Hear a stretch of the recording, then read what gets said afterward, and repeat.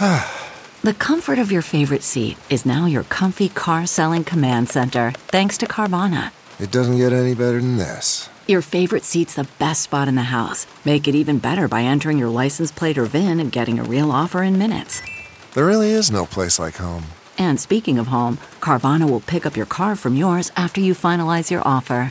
Visit Carvana.com or download the app and sell your car from your comfy place.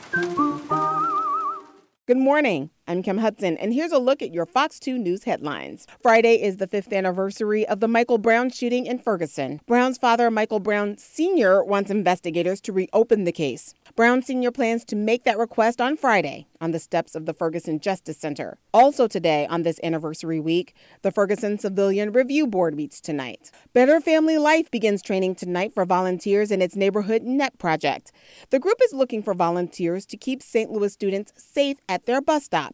The volunteers would also make sure the students get on the right school bus during the first week of school. Classes start 1 week from tomorrow. The group wants 500 men, 18 and older, to volunteer. They will be vetted and trained. They're from 5 to 7 at Sweetie Pie's Upper Crust on Delmar. Good news for drivers along I-44 in Sunset Hills. MoDOT reopened the highway around 11 last night. It was closed all weekend between I-270 and Geyer Road.